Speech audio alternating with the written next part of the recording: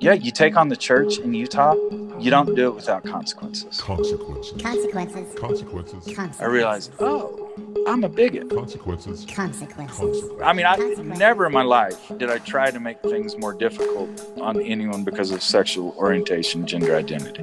But that's far from being a friend. That's far from being human. Consequences. Consequences. Consequences. Consequences. God, I tried to kill myself. Consequences. Consequences. Whatever driving that doesn't just go away.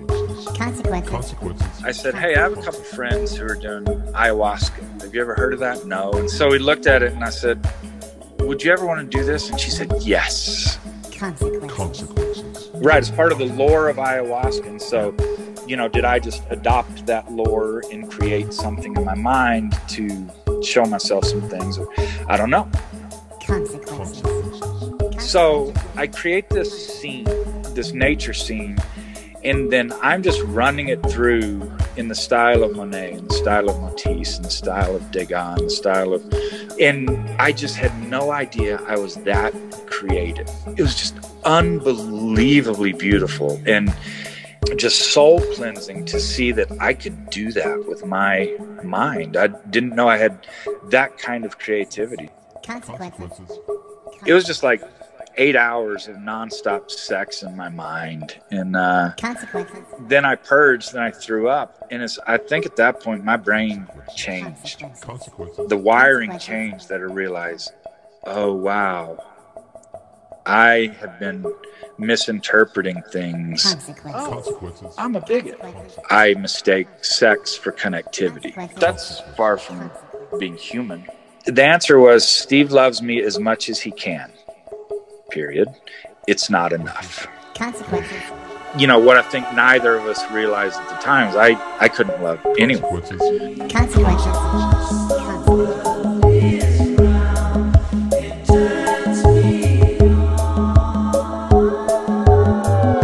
This is Infants on Thrones, Baby steps. You want someone to preach to you. the philosophies of men, I like magical You toys. want religion, do you? mingled with humor. I don't believe in them. There will be many willing to preach to you the philosophies of men mingled with humor. We are evolving. Baby steps.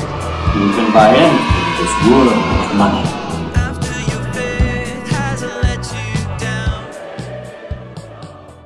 Look for the good in everything. Look for the people who will set your soul free. It always seems impossible until it's done. Look for the good in everyone. This is part 3 of my interview with Steve Urquhart. Enjoy. And so, it's tough to love me because I won't show much. And when I do, and I hope in all of this, I should be speaking past tense because I think I'm moving past it. And so Sarah really scared me because I knew she loved me and I loved her. So I don't want to disappoint her and all this. And so I couldn't really reach out to her. I couldn't reach out to people who truly loved me because of the shame and, well, what if they stop loving me and all of that. But then when I took it, took all those pills, I'm thinking of my kids. And, although I was absent more than I should have been during this, I'm a good dad and really love them. They know they're loved. I'm kind to them, good to them. And so I was just thinking about them. And so just shoving fingers and fists down my throat and threw a lot up and didn't know. It took me a long time to get them up. And so I was really stoned and blurry when I got them up and didn't know how much I got up. So felt myself passing out and didn't know if I was going to wake up. And I did. Woke up, got dressed and went to the Capitol the next day and sat in committee and heard bills. How long was it before you told anybody that you'd done that? I didn't tell anyone for years. And Wow. Then it became, I would tell people, I'd tell some friends and really dealing with the fact, God, I tried to kill myself. That whatever's driving that doesn't just go away. And so, it's only recently that I'm kind of dealing with that on a human level of like, wow, that's a big deal. It's like I stole a car and I didn't see it as a big deal. I'm like, wow, I tried to kill myself. That's really a big deal. And, I see that you have a Beatles poster behind you. The Beatles keep coming up, and it's Let It Be. I've had it. It's come up in a couple ceremonies, and that's what they played at my brother's funeral. It was 1972 that he died, and they played Let It Be and Long and Winding Road. And so I really, in those two ceremonies, just mourned him, saw my parents, saw me. And so, I don't know how 6-year-olds should mourn. I don't know if they really do, because they don't understand.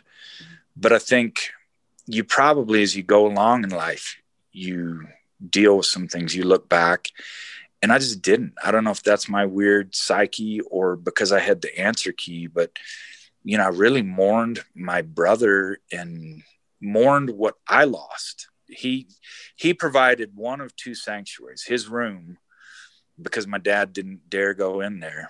And then, my grandfather's farm, and, not realizing this was the case. What I carried through life, I thought I carried sympathy for my brother and understanding. What I carried is just feeling like he had destroyed one of my sanctuaries, that how dare he abandon me. And, these are things that I think humans have to deal with. And I just didn't until the plants opened up some doors for me. So how long did you go from that night when you took the oxy and tried to kill yourself to when you did discover, I think it was, you were outside of Amsterdam, you did an ayahuasca ceremony with your wife. Yeah, what year was that? So it would have been like 14 that I did that in the hotel room. And, during that time, to those both affairs, blew up. Just, it was gross, it was vulgar. And so Sarah, she's, was it something when those affairs blew up, did it stain your reputation politically? Was this something that was having an impact on your professional life as well as your interpersonal life? No, none of it was public. And so, Sarah was really questioning herself. Is she just being a fool? Is she being a doormat? Should she blow me up?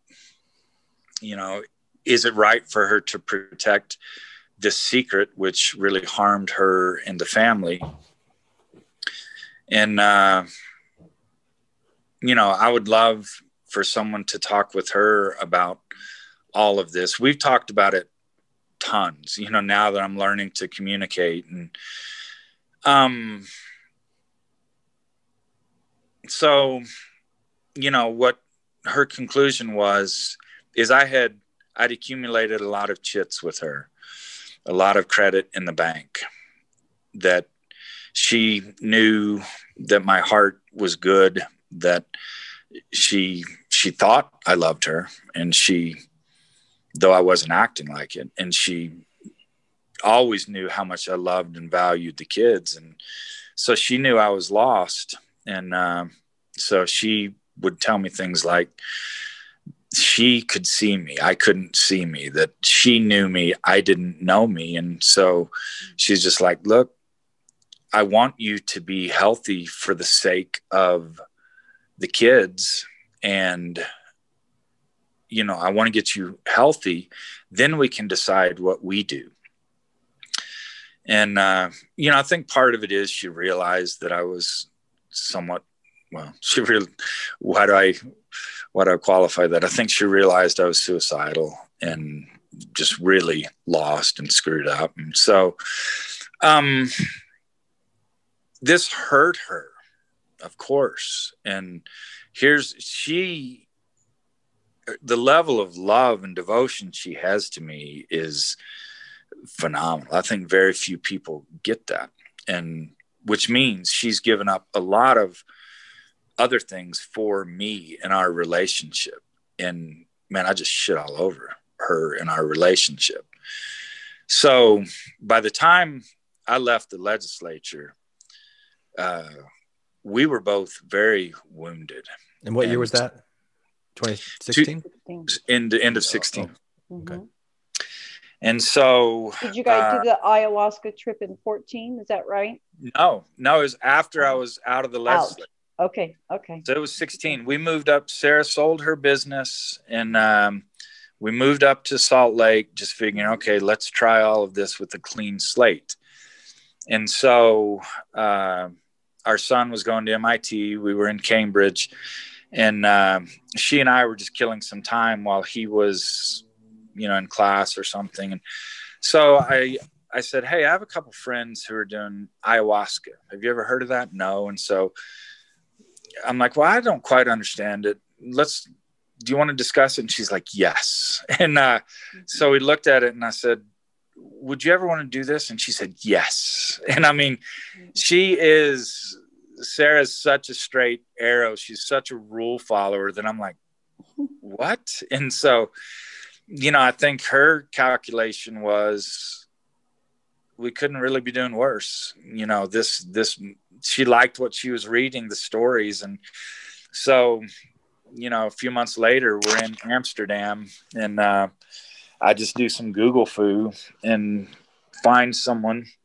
And that night she said, come by my place. We'll do a session. So it was just her and Sarah and me. And it was life-changing. What was your experience like? Do you remember? I'm sure you remember that first experience. Because you'd had the experience of alcohol, oxy, pot. How was ayahuasca different from any altered state of consciousness that you had experienced previously? All of those things, they pull you out of life. I'm going to qualify that a bit with cannabis. Cannabis, some people just need as medicine, as patients for physical pain and other things. But cannabis now for me, it's more of psychedelic. My mind knows where I want to be. So, cannabis can be positive or negative. But ayahuasca, I saw some things. And I entered my very first time. I entered that mystical state of consciousness, which I call the Holy of Holies, the Sanctum Sanctorum, where every good religion, every religion has started. That unless someone's just making it up, they had a mystical experience.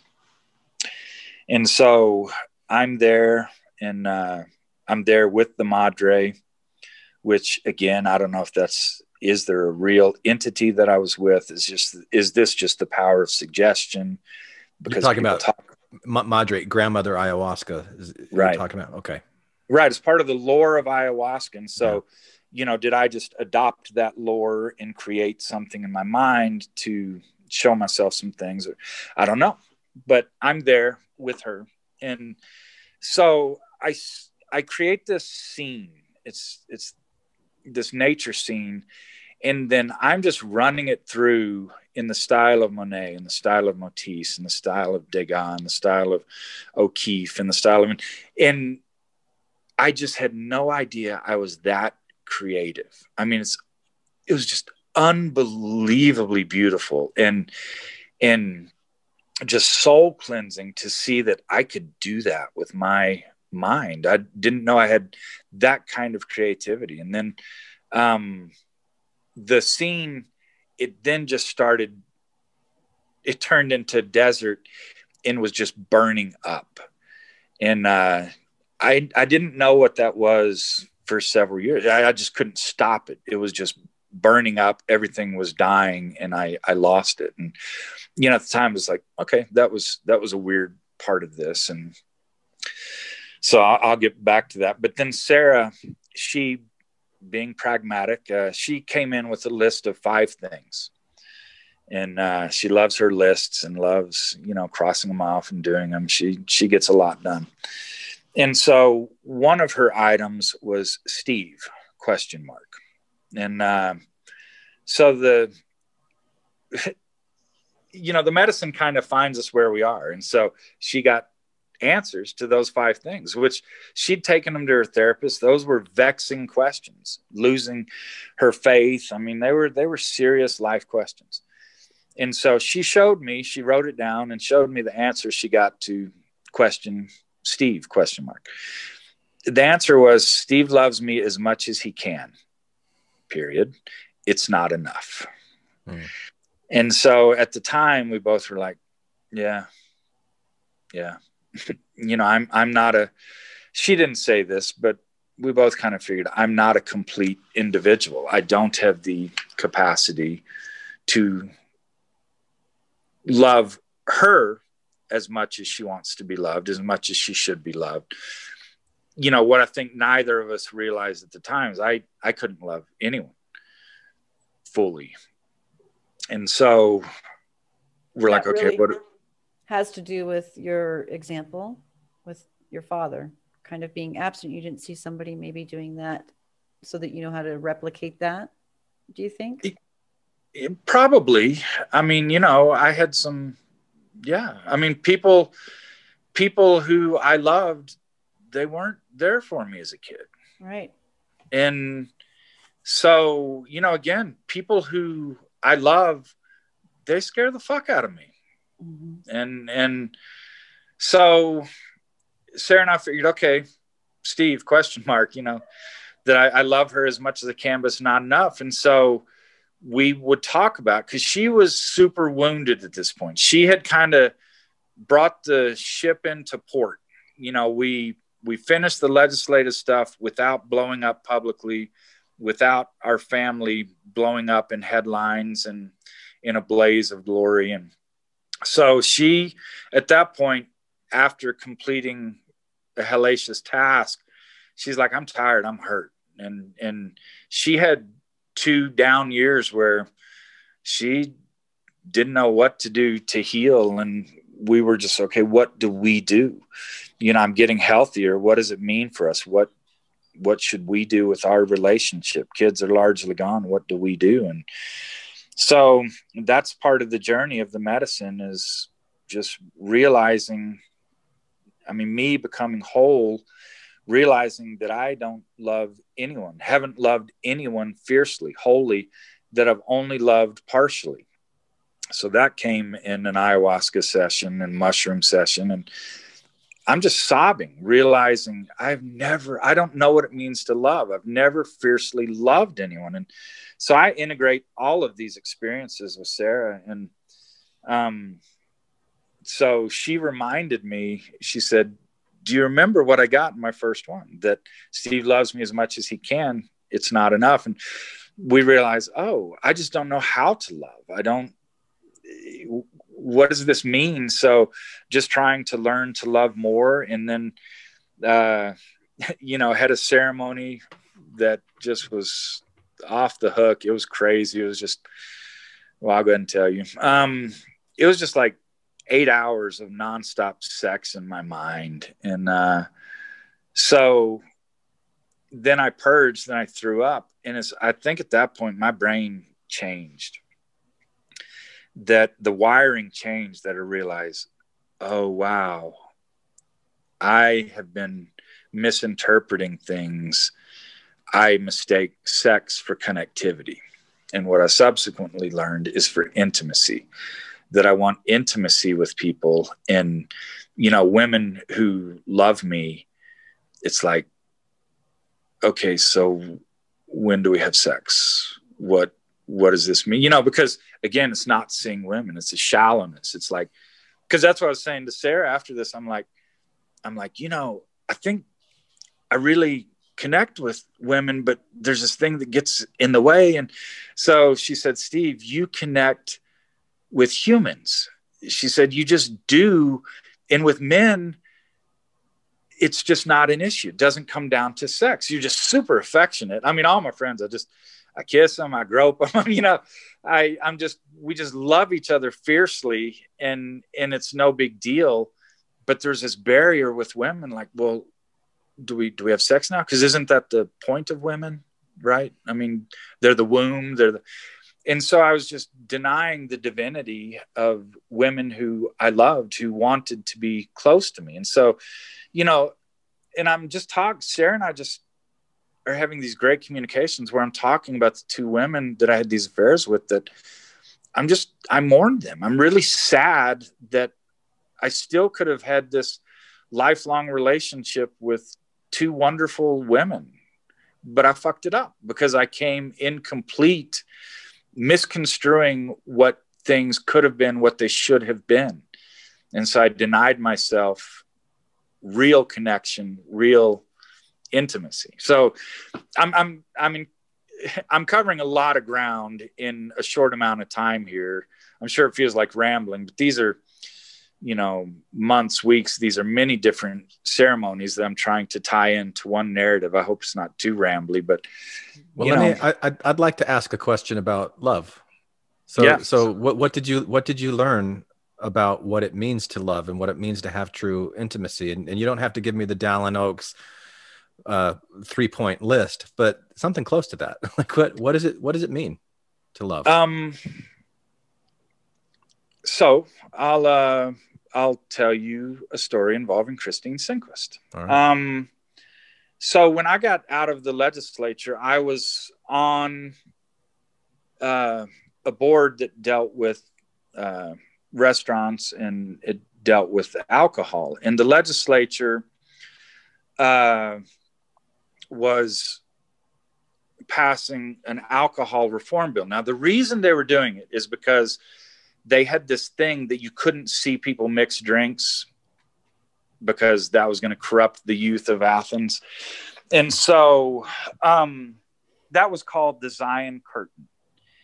And they were getting a lot. The church moves when it is embarrassed. And so it didn't like that everyone was calling this the Zion Curtain. It had to end that. So that's the reason it wanted to reform the alcohol laws.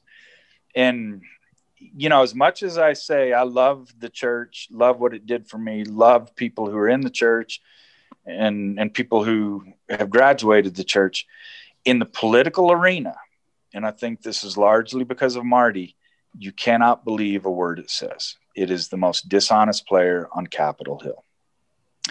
And so what I realized is it was feeling pressure, and it needed to move. And so the leader of our group, dear friend,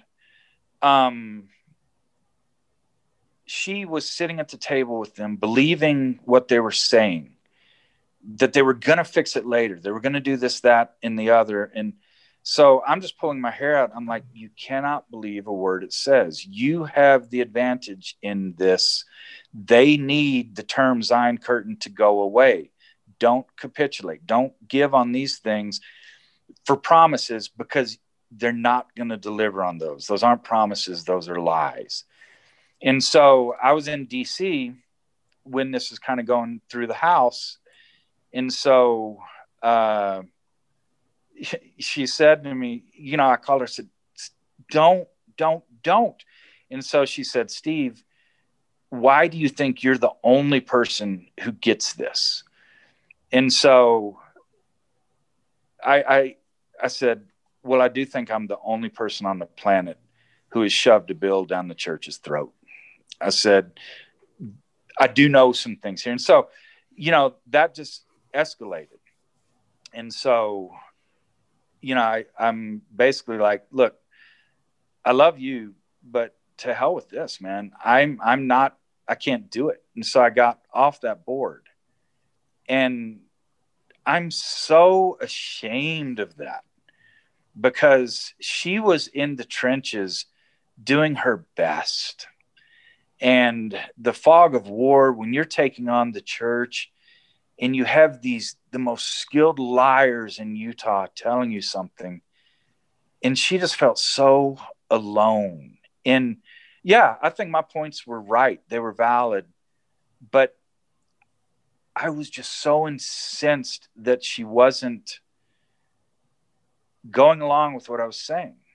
And if people are thinking, wow, that sounds sexist, patriarchal, I'm sure it was.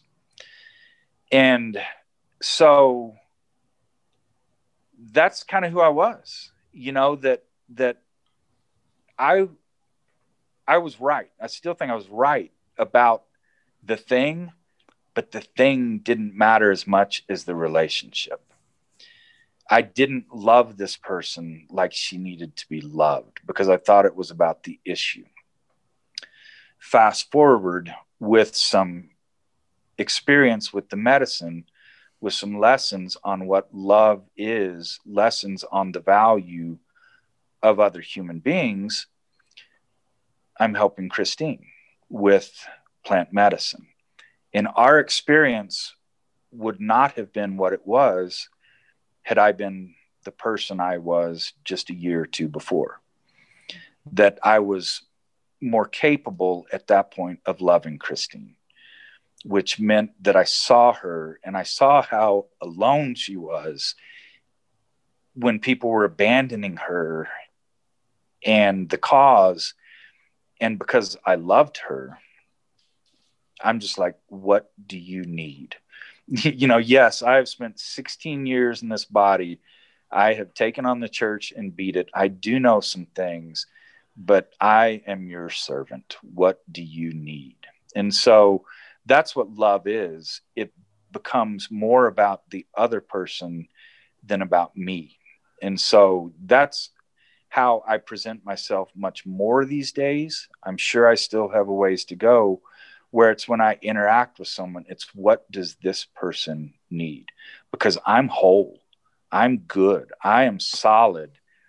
What I need out of this is to take care of this person.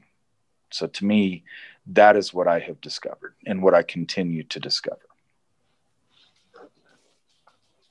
That's long. All of these stories are long. I hope they're worth something.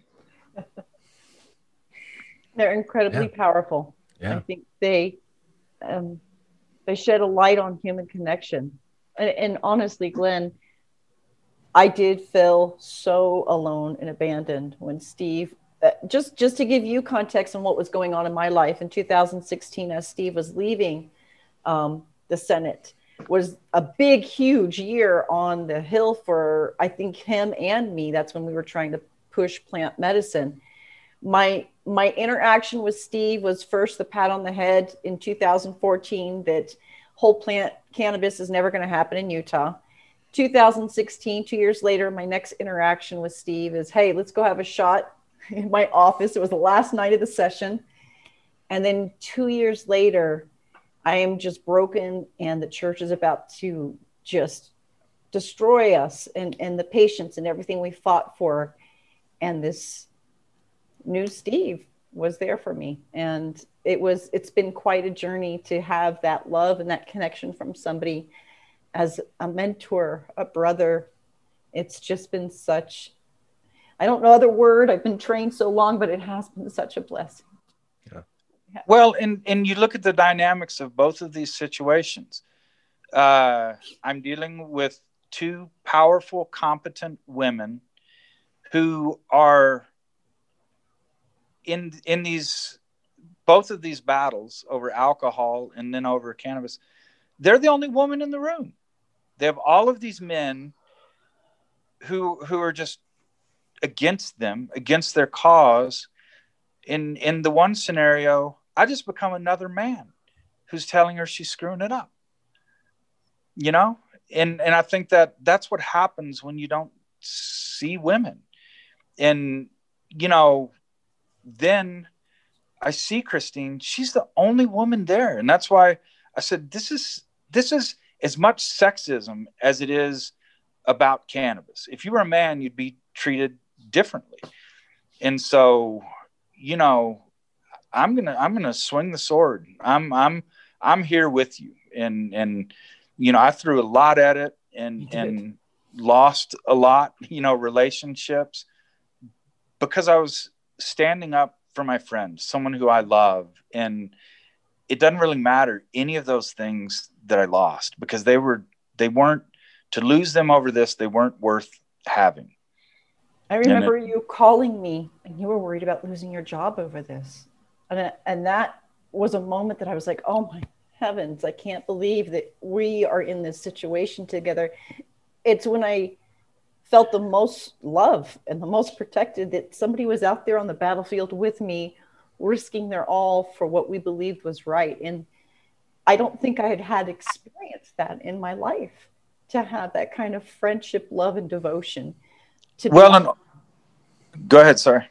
To be out there. There was just very few of us left on that field. And it was a wonderful energy that came in. Steve came in, horns blazing and everything, like, we're going to get it past the finish line. And not just past the finish line, you've been there for the past 2 years, as everything we said was going to happen has unfolded, the corruption, patients being hurt. And it's been so hard for me not to keep doing. And we do keep doing things, and we do keep exposing things. But I don't think I could have made it without that. I really don't, Steve. Yeah. I mean, ultimately, I think that I did lose my job over this. It never was a good fit. And, you know, ultimately I walked away from it just because it was an unwinnable situation. But yeah, you take on the church in Utah, you don't do it without consequences. Yeah. So let me hear your David and Goliath story, Steve, when you took on the Mormon church, and like, when was this? What was the issue, and some of your roadblocks? How did you succeed? Okay. So, Brandy Balkin, who was running Equality Utah at the time, she drove down to St. George, so 4 hours from Salt Lake, to meet with me, to tell me why the state should pass legislation prohibiting discrimination against gay people in housing and employment. And I listened to her. I said, thank you. Had this been happening, that there was a lot of discrimination that was happening due to sexual orientation? Yeah, absolutely. Yeah. Absolutely. You know, people who felt they couldn't come out at work because they knew that people around them, people in other work situations, had been fired because they were gay or trans, something. So I said, you know, thanks. I'm with you, Brandy, but my constituents, they aren't. And so I think that's my job, is to do their will. Have a nice trip home. And so, you know, a year or so later, my daughter Zella is going into her senior year of high school at Dixie High. And I said, what are you going to do this year? And she said, well, I'm going to do debate. I'm going to be president of the Gay Straight Alliance. I think I want to do, I'm like, hold on, go back. And so she said, are you asking if I'm gay? And I said, well, yeah, I guess that's one of the questions. Tell me what this is, why. And so she said, I'm an ally, and I see my friends be bullied. They get bullied all the time, and I want to stick up for them. I think that's the right thing to do. And I said, you know, God bless you. You've always had this sense of justice. You've always been a warrior for the underdog. I love that. Do you need to be president? Because that's going to give me some grief in politics. I said, if you do need to be president to make this happen, that's great, because I love you so much more than this temporary gig. But if you don't need to be president, that's great too. And so she said, okay, I'll think about that. You know, and so I tell that story to some people and they're going, God, what an asshole father. No, we're a political family. And so, you know, that conversation, we've talked about it, that wasn't offensive to her at all. This is how political families do it. And so she came back to me a couple days later. She said, I'm going to be president. I need to be. And I said, great, let's do the hell out of this. And so then a constituent, Marta, she sent me an email just telling me how Zella was a complete piece of shit. Obviously, Sarah and I were, as parents too. You know, this was horrible. It was sinful. In reaction to your daughter becoming the president of the Gay Straight Alliance at the school? Right. And so that was the grief that I knew was going to come my way. But I didn't know what my reaction to it would be. I misconceived that. And so Marta, her intent was to move me, and she did. She moved me in the opposite direction, where reading that email, rereading the email, I realized, oh, this is just hatred. This is pure hatred and bigotry. You know, and again, how did I not know that before? A lot of my life is missing stuff that's right in front of my face. But reading her email, I'm like, wow, this is just hatred. And so I'm like, okay, I need to re-examine where I am on this. But then I saw my daughter, who she is born a unicorn. And so it's tough for a unicorn in St. George, Utah, you know? And so she didn't have tons of friends because Zella is different and she's magical. And, you know, some people didn't see that. A lot of people didn't see that magic. But, oh my God, the Gay Straight Alliance, they would come over to our house, all of those beautiful, fantastic, wonderful kids. They would just love so hard on my Zella, and she would love so hard on them. I didn't know who was gay. I didn't know who was lesbian. I didn't know who was anything. I didn't know who was ally. I just knew that these were great kids. And I realized, oh, I'm a bigot. That if I knew someone was gay, even if, you know, I mean, never in my life did I try to make things more difficult on anyone because of sexual orientation, gender identity. But that's far from being a friend. That's far from being human. So even my friends who were gay, I'd be like, well, he's gay and he has great musical taste. He's really smart. But that was the first thing, you know, it's like, wow, this person's gay. Well, that's bigotry, right? And seeing these kids with my daughter, no, all I saw was kids who love my daughter. I saw them as humans first.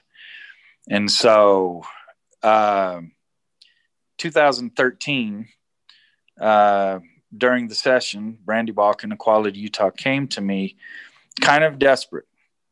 She said, today is the last day to file a bill. We thought we had a sponsor to run, and they wanted a Republican sponsor by this point. That was the way they figured they would pass it. I didn't even ask. Is that what you were a Republican? Yeah. Okay. Are you and still? So I just disaffiliated like 2 weeks ago. Okay. I can't take it anymore. I believe in a lot of the things Republicans talk about, but they don't believe them. So I don't want to be part of this.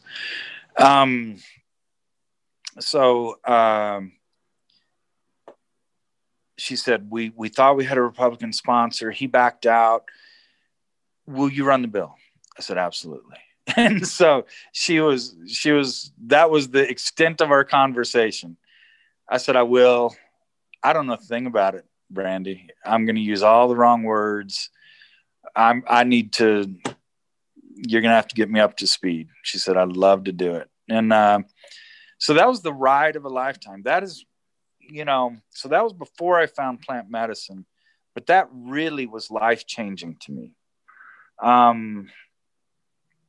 That helped open my heart and open my mind and realize that I really was seeing the world and humans or I wasn't seeing them. Again, my bit about seeing women. I didn't see LGBTQ people because it jumped out at me, their sexuality. I don't care anymore. I just see, I don't give any shits what someone's sexuality is. It's not an issue to me. But so that first year, we managed to get it out of committee, which that was this huge success. That's what we wanted to do. I saw some really profiles of courage by some of my fellow senators. I saw cowards and liars out of some others. But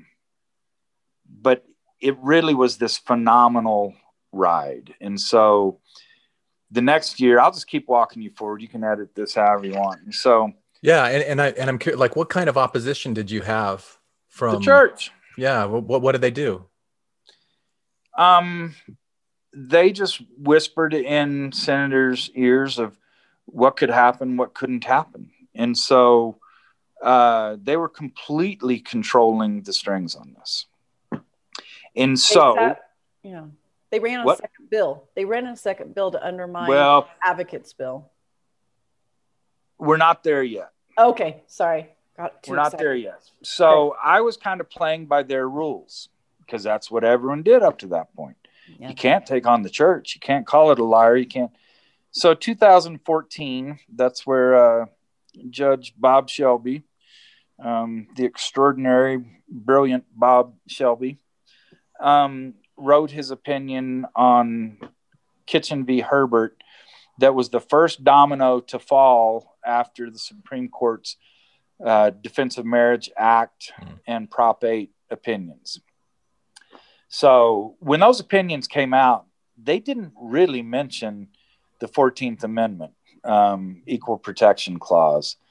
So this whole time I'm working with Cliff Roski, this constitutional genius, law professor out of the U. And so we just had some fun conversations where he said, a judge will know what to do with this. This is an equal protection decision. And I'm like, how so, Cliff? They don't mention it. It's not even in there.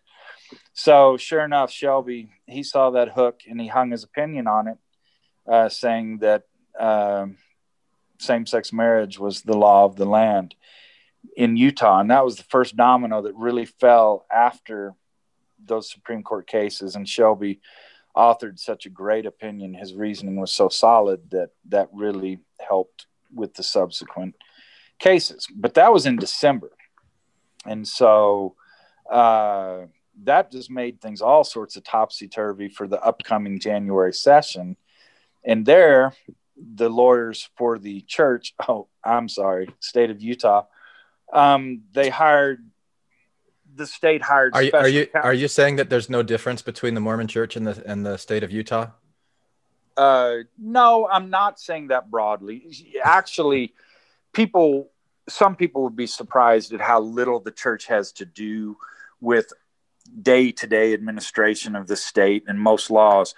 But brother, when it comes to cannabis, when it comes to alcohol, when it comes to marriage, it is 100% the church. Legislators will not act unless they know they're in compliance with the church.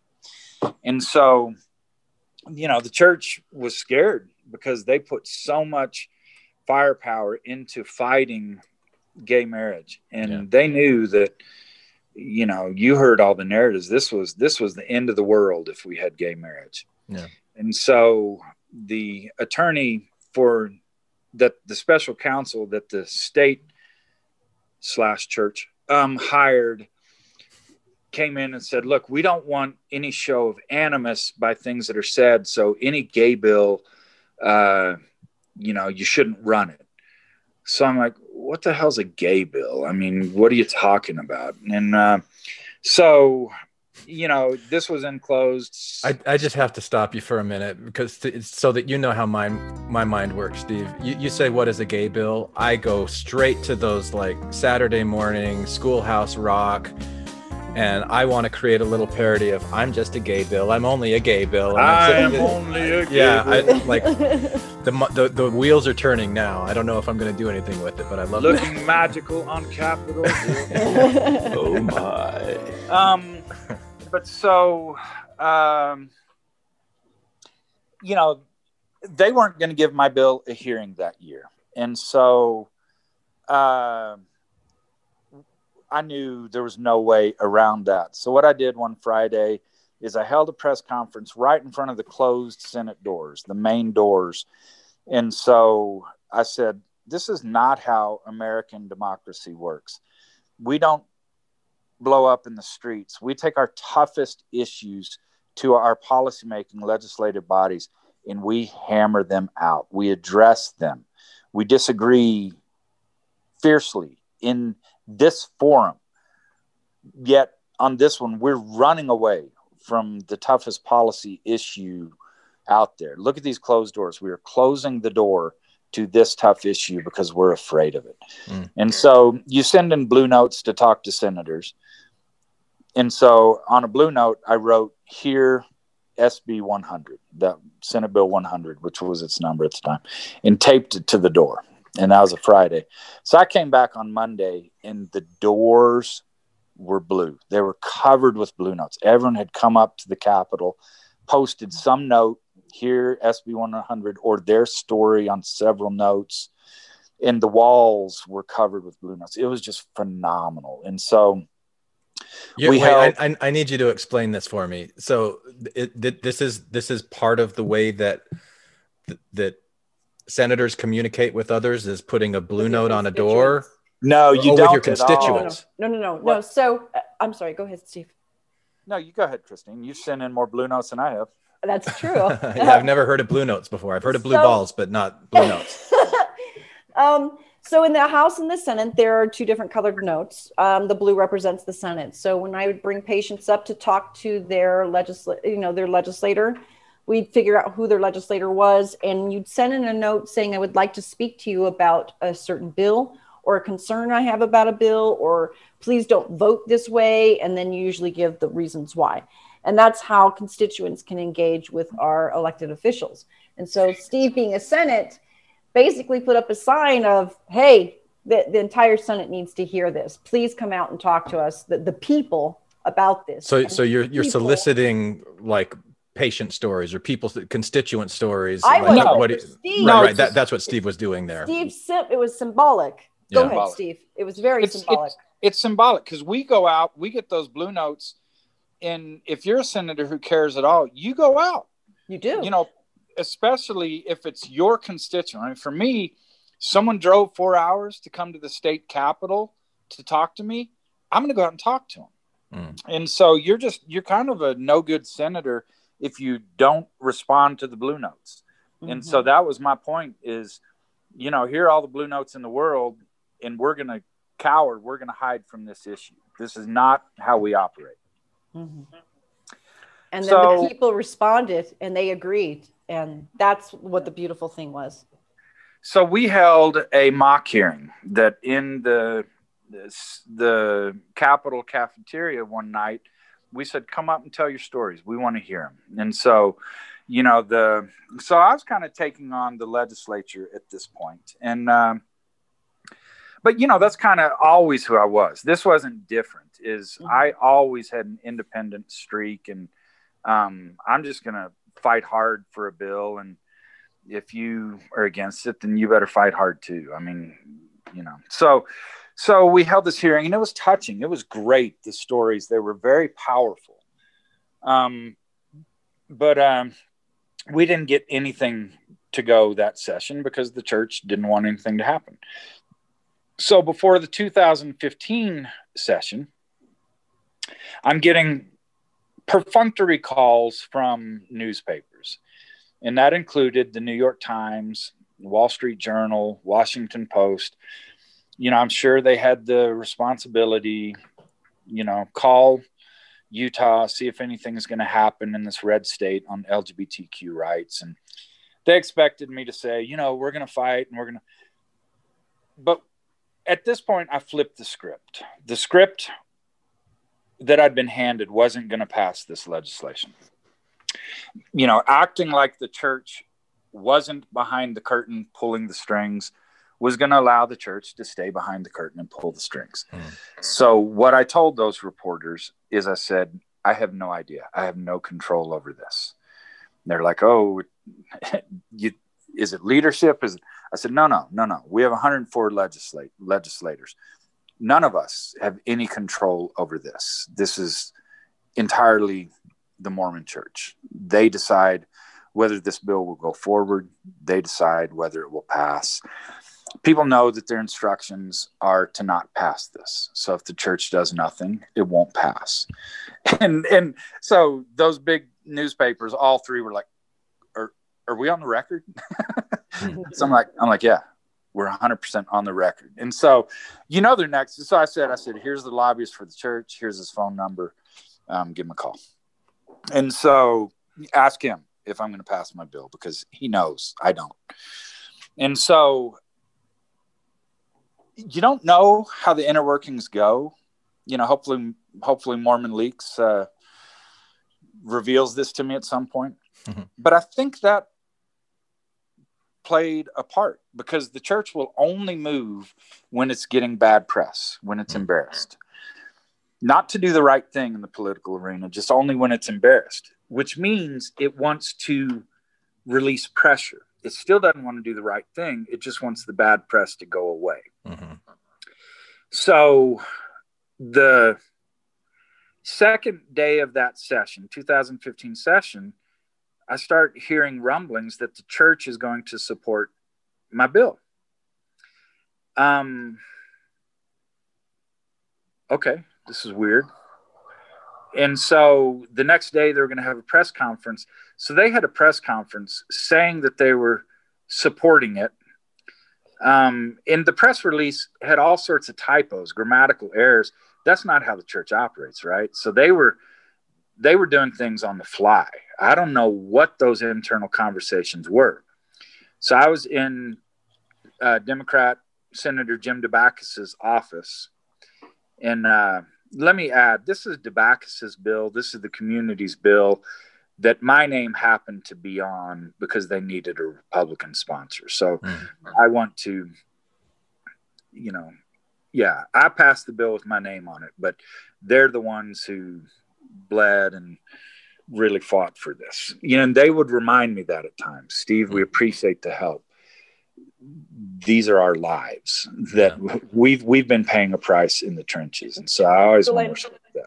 Glenn, just so you understand, at the time, I believe Jim was the only gay legislator, but he was not running the bill.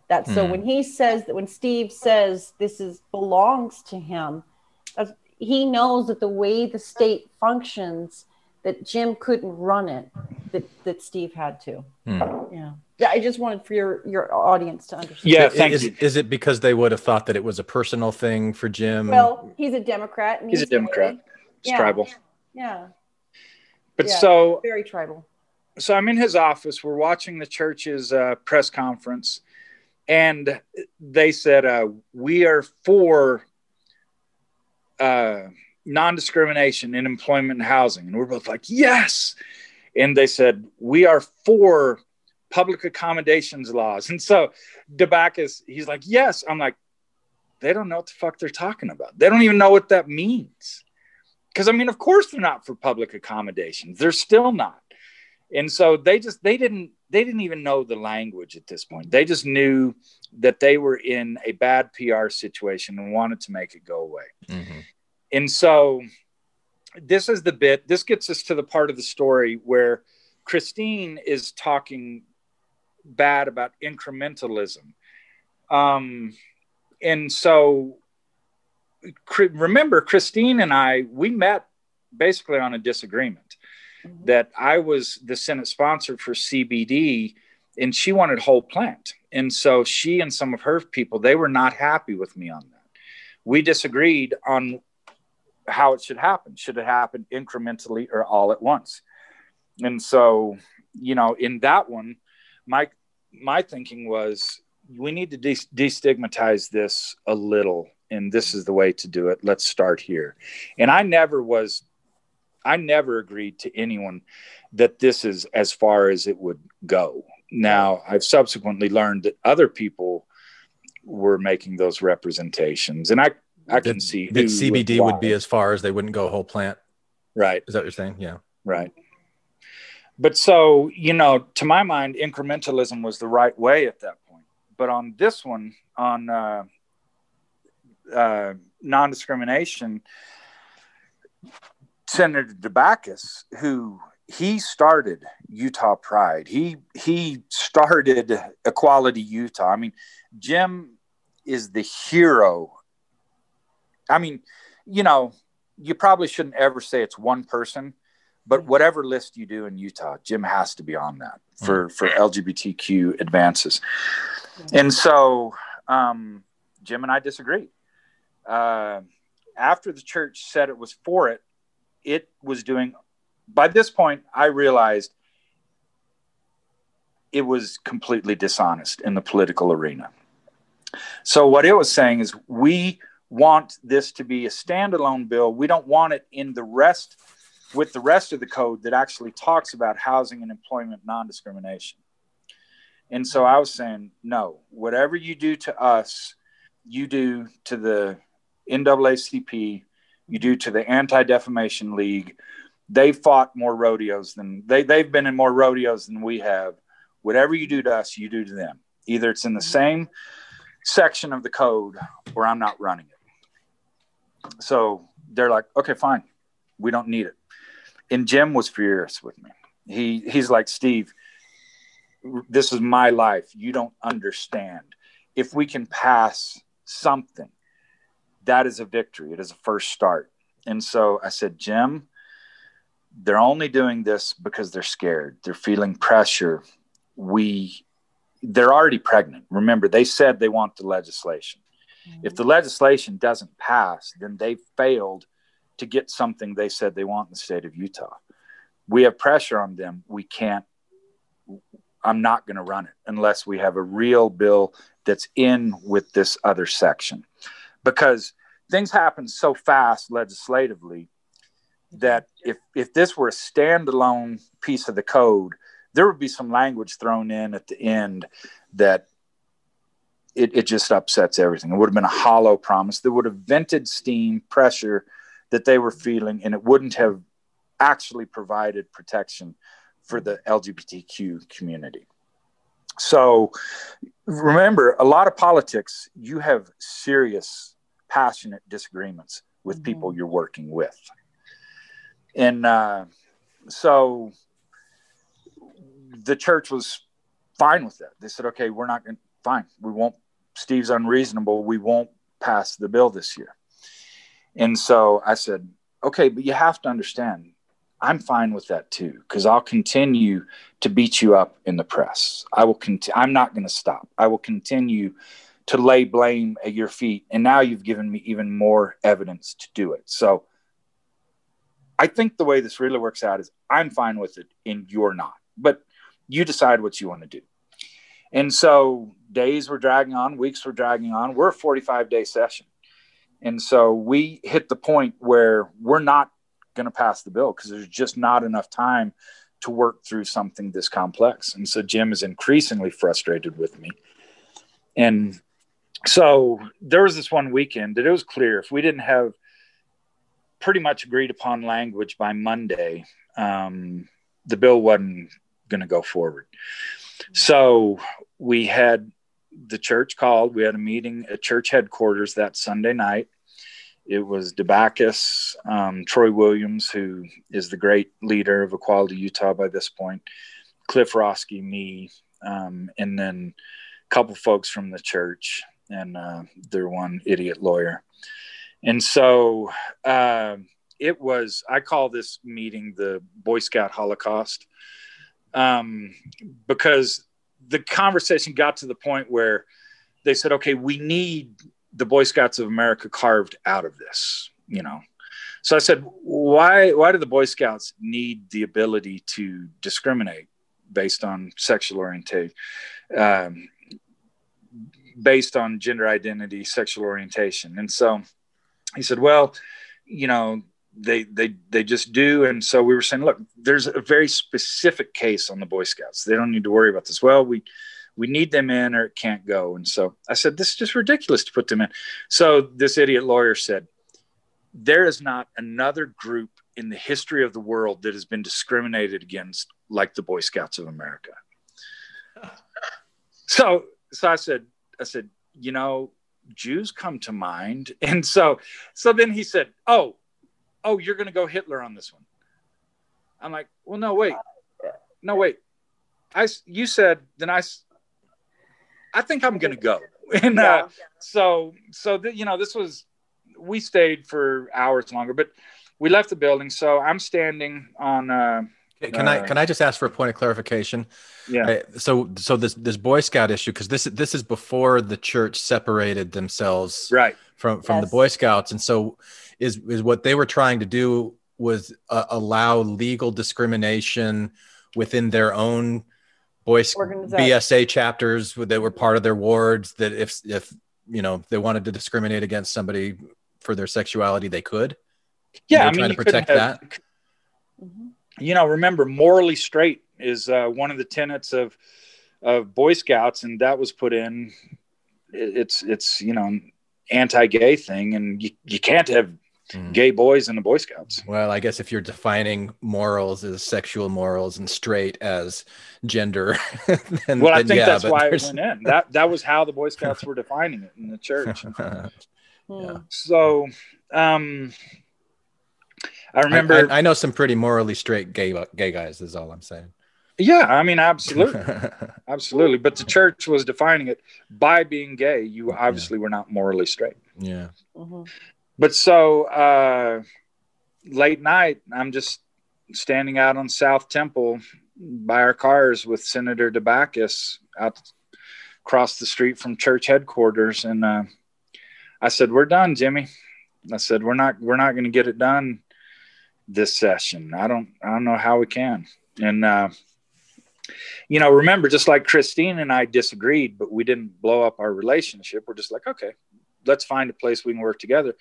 DeBacchus and I, we were at odds over whether we should go forward with, you know, a bill that wasn't so robust, whether we should take an incremental step or just solve the problem of housing and employment discrimination. And but of course we kept our relationship. We have a deep love for each other, and you know, we weren't going to blow up over that. And so I said I'm not going to run it, being just something to release steam. And by this point he realized, that's after this conversation, he realized, yeah, that's all they want to do is just release pressure on themselves. They don't want to pass through protections. And so he said, okay. And so went home, and then the next morning, like 6 a.m., my phone's ringing, and it's DeBacchus. And he said, get up to the Capitol. We've had some movement. And so sat down with that same lawyer who obviously had been muzzled a bit, and sat down with Marty's predecessor, and they clearly had their marching orders to pass a bill, to be reasonable. And so we had conversations, and we showed them, look, if you truly want to protect, this is how you do it. And this is a responsible way to do it. And so DeBacchus, I'm like, what happened? And so, you know, I think I was right to say we want the whole thing. Yeah. But again, this is DeBacchus's bill, because if I'd been left to that, it wouldn't have passed. He worked some magic. He wouldn't tell me what his magic was. But he told me a few years later that he called Elder L. Tom Perry, and he said, you know, you and I have always got along. I believe you when you say you want to pass a bill. Here's the situation. And so Elder Perry, I think, sent the orders, okay, we're going to be reasonable on this. So we passed the bill. And can I ask a question? Because I remember, Christine, when we were talking about your experience, at one point you had been told, don't compromise with the church. Don't negotiate with the church. Was that Steve that told you that, and was it No. this experience that kind of or that was something completely different? That was Mark Madsen, Okay. Senator Mark Madsen. So Mark was in the Senate at the same time Steve was, and he was running the cannabis bills. I was working with him on the Hill. And when I sat down with the church in 2018, this is the year of the initiative, they wanted to kill the initiative. This was in June. And I had told them we already qualified. Everybody gets a chance to vote on it now. That's not the stage of the game that we're at. And they wanted, they spelled out exactly, they sent me an email and spelled out exactly what they were going to do.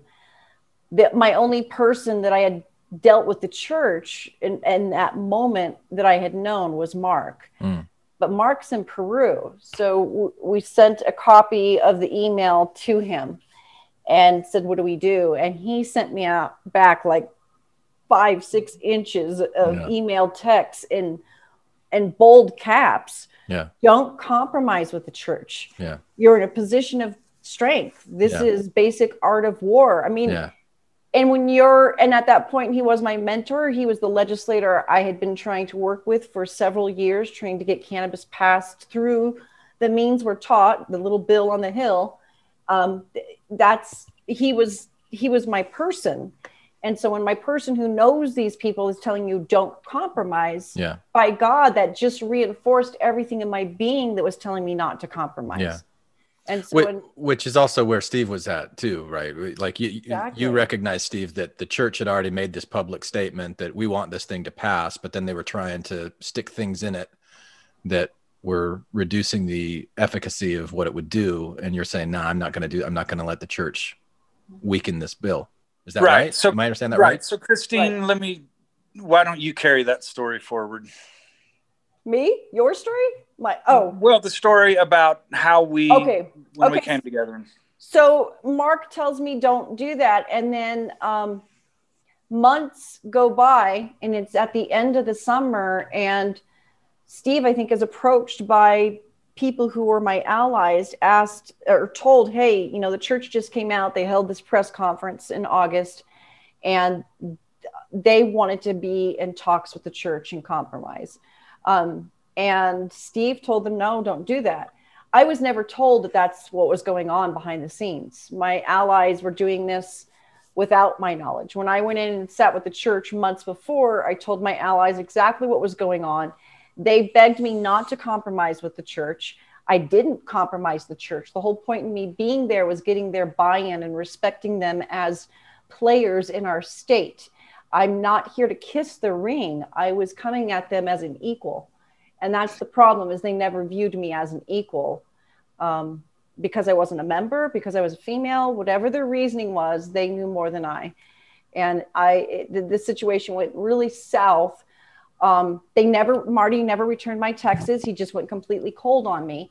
So I didn't know what to think until right after my Radio West interview. I am asked by Connor to please meet with him the next day or have our little team come and meet. And our team came and met with him. And he told us that he'd been in talks with the Speaker of the House and the church and the Senate president, and they have a bill. And he told me what was in the bill. And they were cutting patients' medication. They were doing all kinds of things that were ridiculous and made no sense at all. There were nonsensical things that they were doing to this legislation. And everybody in the room seemed to be very eager about what was going on because they saw a political move.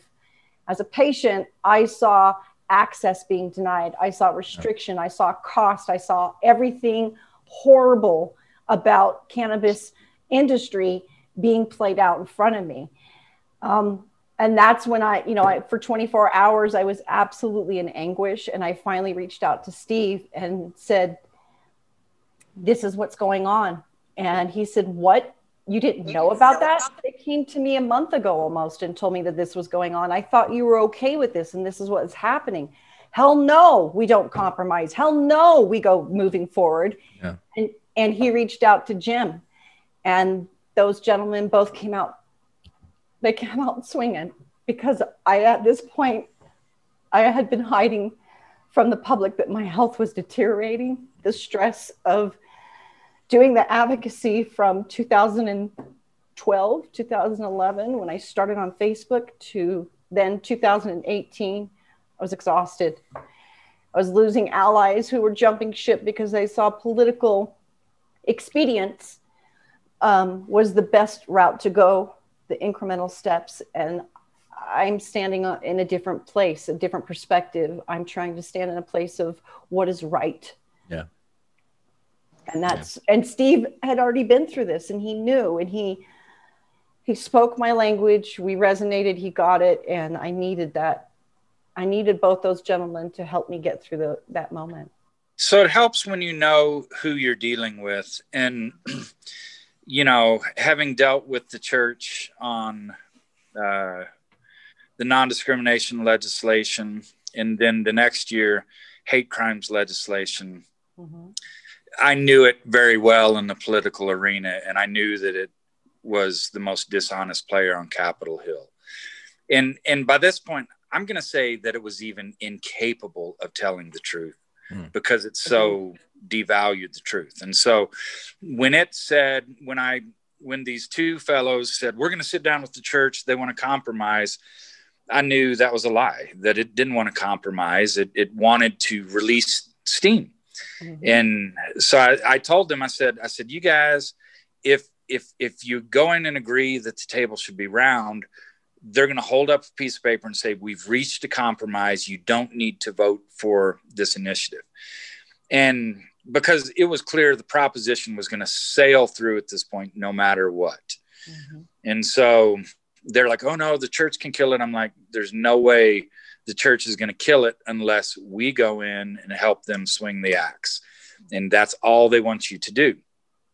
Now, I thought those two guys were just being naive and foolish, but, you know, they both got rich off this since then. So who knows, maybe they're geniuses.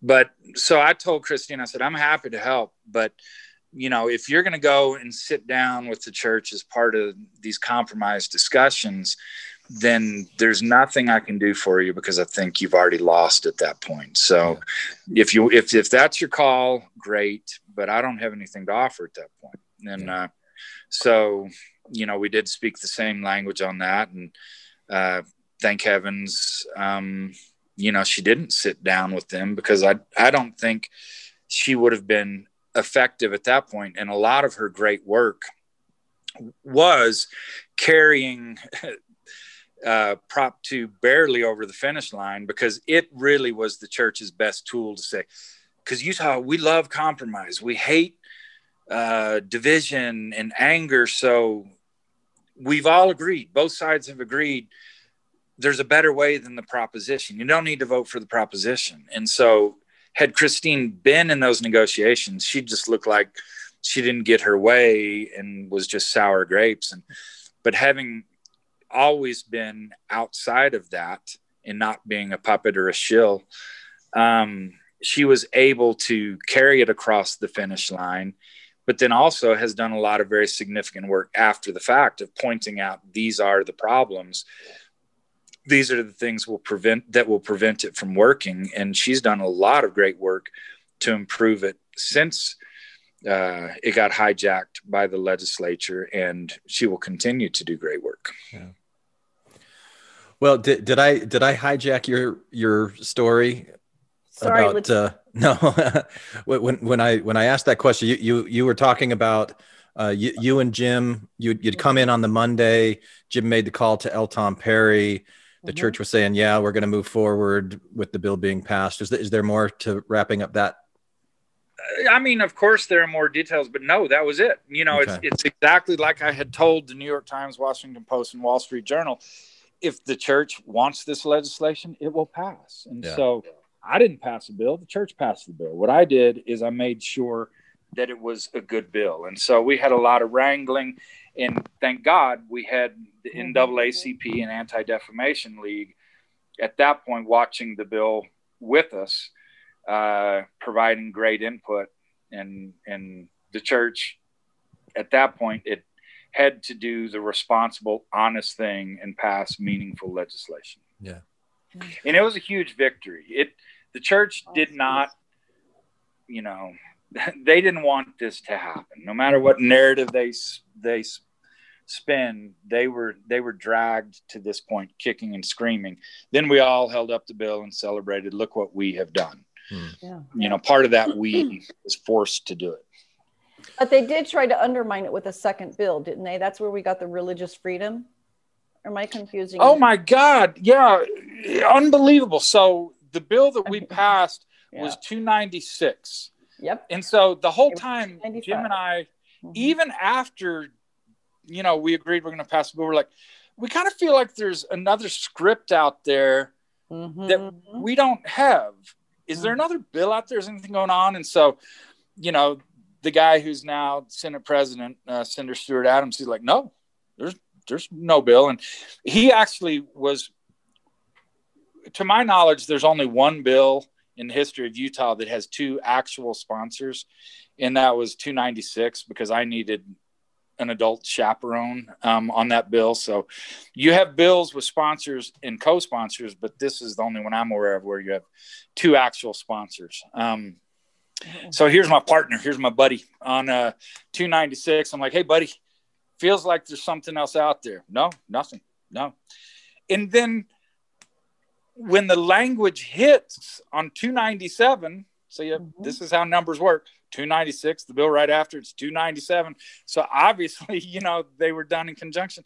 Here's a bill saying that clerks, if they have religious objections, county clerks, they don't have to marry gay people. We're like, what the fuck? What have we been talking about all this whole time? How does this not relate to what we've done? So at that point, Jim and I were like, okay, to hell with you. We're not passing. You guys are so dishonest. You can't even answer an honest question if another bill's out there. You don't incorporate us. And by this point, we look stupid to the Human Rights Campaign, to all of the national gay rights organizations. They're like, you guys are so stupid for thinking you could trust the Mormon Church. What happened with 297? Well, so at this point, we're like, well, the part of the story where I am, Jim and I, we pulled the plug at Quality Utah. We're like, we don't want any of it. We don't trust you. You made us look stupid to all the national organizations, to the community. To hell with you. And so then they're like, oh, no. Well, we meant to talk with you. Let's talk now. So we actually made 297 a pretty good bill, and we passed them both. 297, where that ended up is if someone has sincerely held religious beliefs that won't allow them to do it, they need to make sure someone in the office will perform the wedding. Oh, okay. So they can kind of exclude themselves. I don't know if there's a word for that. But it wasn't that way. Exonerate themselves, but somebody else could come in and do it. So it's not preventing the people from getting married. Right. Yeah, what Christine's saying at first. Yeah. It wasn't. Yeah. It wasn't. Government wasn't going to help you with your marriage. Yeah. That's when we had that other clerk, and I don't know, somewhere down south, who was, refusing to marry. That was the same year. I don't know if you guys remember that national story. Yeah, in Kentucky. That was Kentucky. That was Kentucky. Tara something. Yep. Yeah. We had one in Utah County who, they weren't going to do it. The county clerk there. Put down the weapons that you use against yourself. You don't need them anymore. Hey there, thanks for listening all the way to the end. Now, I really hope that you enjoyed today's episode. I have more to say about this topic, and I'm going to do that with a follow-up behind-the-scenes sharing time episode on Patreon. So, if you're in a position where you can throw me a few dollars each month to support the work that I put into creating this podcast, please come and support me on Patreon, where you'll also get access to additional content. Did you know that I also create sharing time episodes that are available only to Patreon subscribers? I've been doing that for a few years, so there's a lot of content there that you can have access to. So please come and support this podcast if you can. I greatly appreciate it. Hi, this is Hillary. Matthew. Ryan. Carol. Keith. Ashley. And I like to play bingo online while listening to Infants on Thrones. You can comment on this episode on the website, infantsonthrones.com. And if you really like what you hear, give the Quorum a 5-star rating and write a short review on iTunes. I did. Anyone for the closing prayer? My worst crime is an inside job. Dark thoughts taking over like an inside mob. I tune into the scene between the eyes and take a breath. Thank you for listening to Infants on Throne. I sit still and watch the thoughts float past me. Never mind the future, never mind what the past be. I like to jump and let the universe catch me. Free fall, watch the beauty blow past me. I keep my pockets light, destination in sight. Keep my actions elevated to compassionate heights. I'm walking past the fight, laying down on Sunday night. Choosing love when I pick up this night.